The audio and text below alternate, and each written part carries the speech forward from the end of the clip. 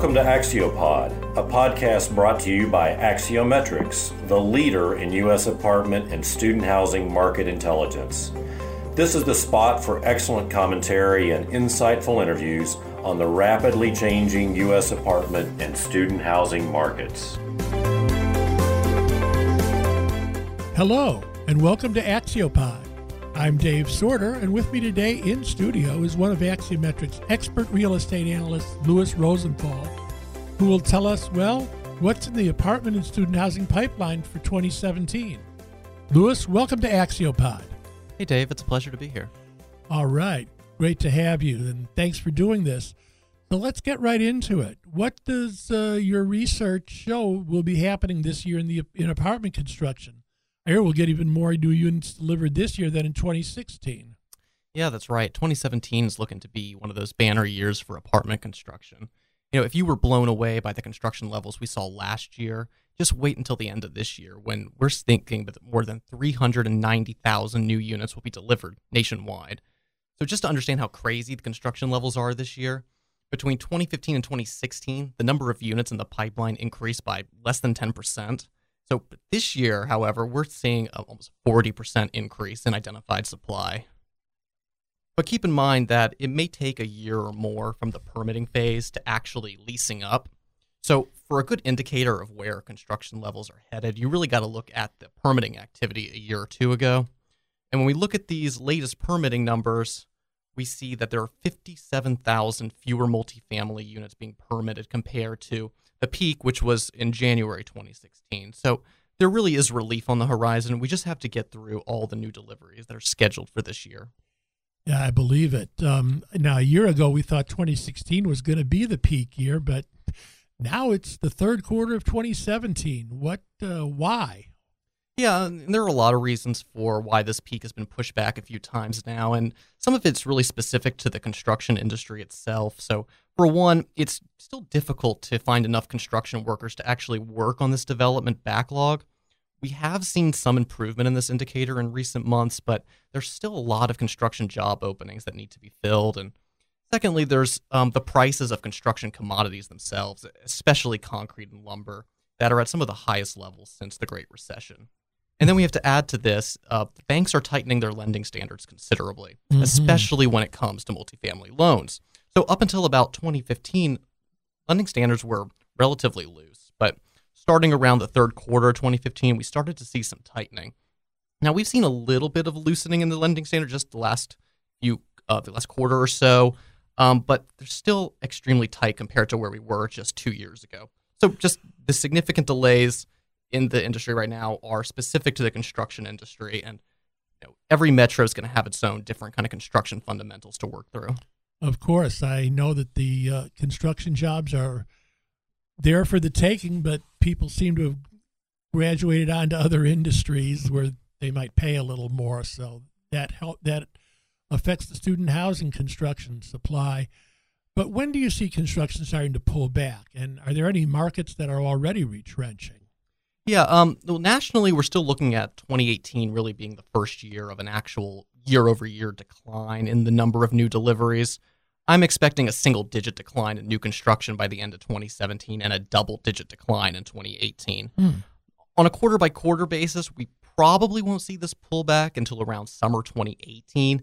So there's still some way to go until we're actually in a world where new construction levels are below where they were just the previous quarter or the year prior. But if you look at the markets, and we look at the top 50 markets tracked by Axiometrics, Riverside is set to see the sharpest reduction in new construction this year. But, this is already a low supply market to begin with. Which is one reason why its rent growth is so high. That's exactly right. And, job growth there is still good. It's just not where it was back in late 2015. And that's when most of the new supply coming online right now was originally permitted. Now, I was surprised to see that Raleigh is pulling back in supply this year simply because it's one of the fastest growing metros in terms of population and job growth. So that was surprising. But, I was, of course, not surprised to see that Houston construction pulled back significantly, given all the troubles we've seen there. They need to be a pullback. They sure do. And especially, I don't know if you know, but the BLS just came in with their revised job growth numbers going back the last 2 years, and it looks like Houston was in even worse shape than we previously thought. Job gain actually went negative, and that's going to further depress demand for apartments. Yeah. So in Houston, we're seeing significant reductions in new deliveries, and we'll see further reductions in 2018. And I'll be paying very close attention to oil prices just to get a sense of where Houston construction is headed as we close out this decade. Sure. But speaking of markets, where will be the hottest metros for construction and deliveries this year? Yeah, among the larger apartment markets, I would look towards Denver. We're expecting to see a major increase in new construction this year compared to last. And this is one of those markets that I just keep expecting to see it slow significantly. But then you turn to their job growth numbers, their rent growth numbers, and the market seems to just be holding up fine. So, I'm definitely curious to see how they absorb all this new supply coming online through this year and next.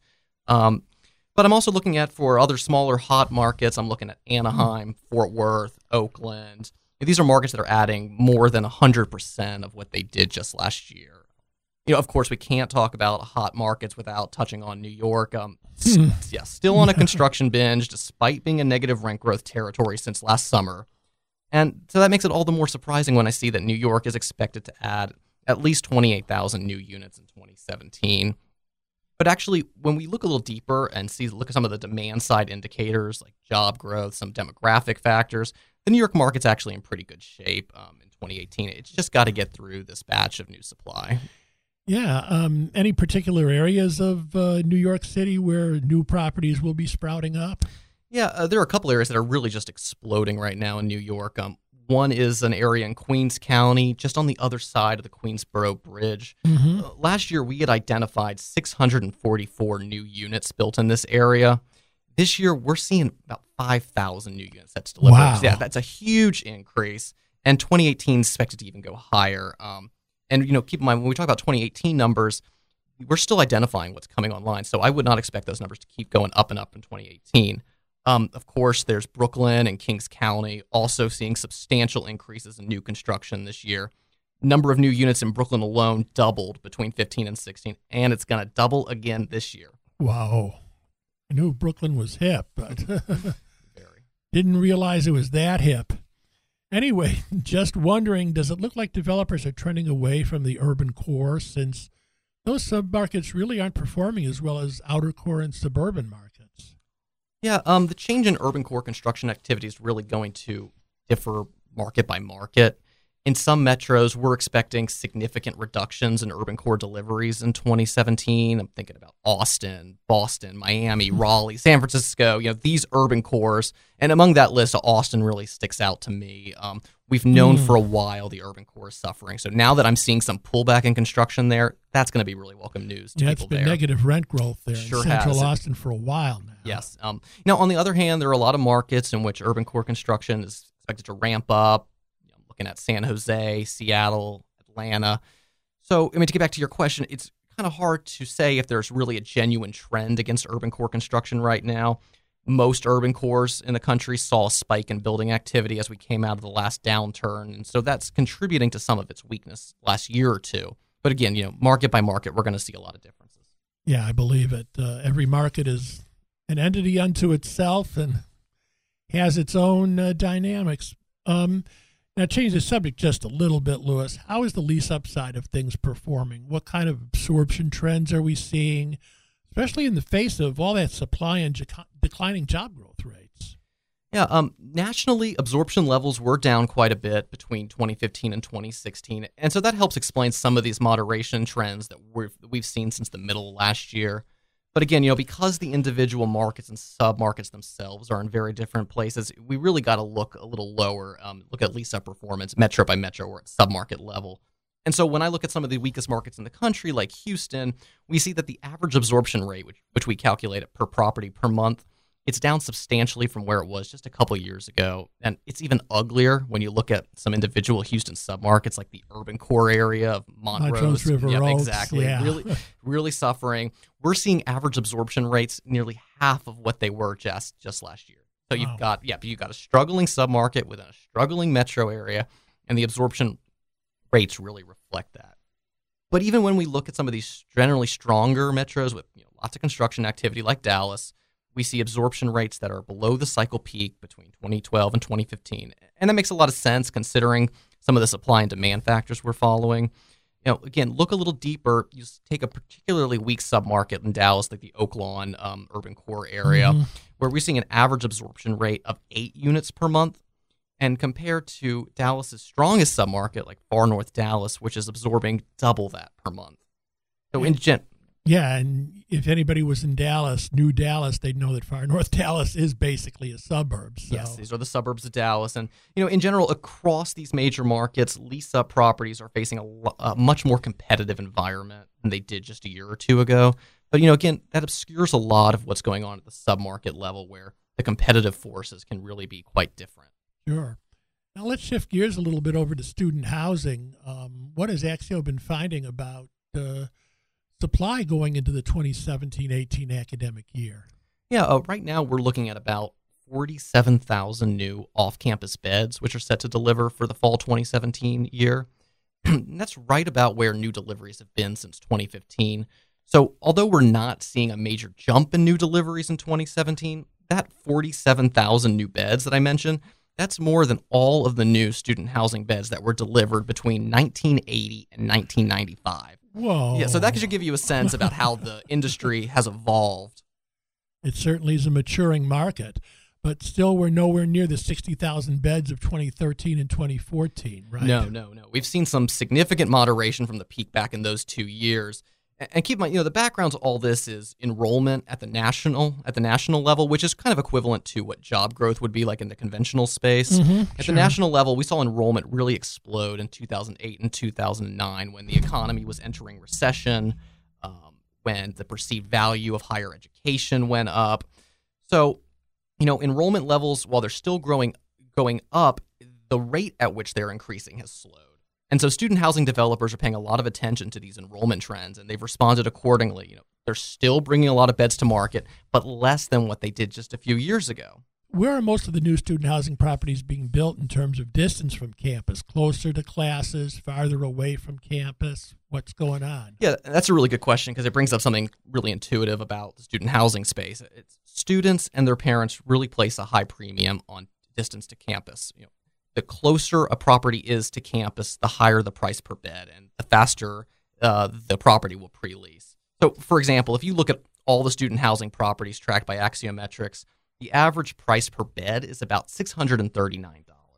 So, but if you're a property that's less than half a mile from campus, you can get $695 per bed, which is $56 more than the average. But go further away from campus, go to half a mile or full mile, you're looking at $68 to $100 more than the average. And that's per bed. So, per unit, you multiply that by 3 or 4. That's exactly right. Yeah. And, the same logic really extends to the pre-lease, where properties that are the closest to campus, closest to classes, are leasing faster. So, yeah, distance to campus really does matter in terms of property performance. We can kind of think of campus as similar to what an urban core or a central business district would be like. The closer you are to the employment centers or classes for student housing, the higher the rent a property can command. That sounds very interesting. Now, the past few years, it seems that southern university markets have received the most new student housing supply. Is that still true, or are things shifting at all? Well, it's true that southern universities are adding the most new beds for 2017, but when you look at inventory growth, southern schools are actually adding about 10% fewer units than they did last year. Yeah, on the other hand, you look at the second largest region, which would be the Midwest, and it's experiencing a slight increase in inventory growth compared to last year. Really? But the biggest mover that we're looking at is schools in the mountain region. So you're talking about ASU, University of Colorado. Here we're seeing that inventory growth has just exploded, 100% increase this year compared to last. Interesting. Student housing is an emerging field and a maturing sector, but back to conventional apartments here. Job growth is the primary factor affecting apartment demand, as you well know. Do you see future development picking up in the metros with the most job growth? Yeah, we sure do. Orlando, for example, had the strongest annual job growth rate among the top 120 markets that we track. And in turn, developers are adding a lot of new units to that market, 50% or more increase than they did last year. In fact, Florida as a whole is a state that's just adding jobs left and right, and development is following. You take a smaller market like Palm Bay, which had the strongest rent growth rate just this last month, but it has also the second highest job growth rate after Orlando. And we're expecting 70% increase in new deliveries in Palm Bay. We're seeing the same thing in Jacksonville. Lots of new jobs, lots of new apartments. I'm also really interested in what's going on in Nashville. It's a solid market, really good economic and demographic fundamentals. But moderating. Moderating for sure. And, a lot of that is this major increase in new supply this year that Nashville really hasn't seen in at least the last 20 years. So we're really not quite sure how easily they're going to be able to absorb. In the long run, we think Nashville is actually going to be a really strong market. We'll just have to see what happens throughout this year. We hear a lot about the markets which may be getting, to use the word that nobody likes to use, oversupplied. But are there any in which there's dire need of more construction? Yeah, and that's an interesting question. For this, I'm really going to be looking at markets that are seeing really strong job growth, but the supply numbers just don't seem to be there. If you look at a market like Raleigh, which added 17,000 new jobs last month, are there enough apartments there to fit all of these new job holders? And so one way that we can look at this is to look at a ratio of how many new jobs are added and how much new multifamily supply is added as well. And so when we're looking at Raleigh right now, for every 6 new jobs that are added to the metro area, there's only 1 multifamily unit available. So that should be a very favorable indicator for apartment owners and operators, maybe not so good for consumers. But, with all that in mind, it's very surprising then to see that Raleigh is actually pulling back in terms of new supply this year compared to last. Okay, it might make sense that a market like Oklahoma City is pulling back. They're losing jobs. Raleigh is gaining jobs and at a very healthy pace, yet there's just not enough new supply to keep up. All that is great information, Louis. Thanks. But why is all this information about Pipeline useful for people in the apartment and student housing industry? Yeah, to me, it really comes down to an important question about, where is my competition? What is my competition doing?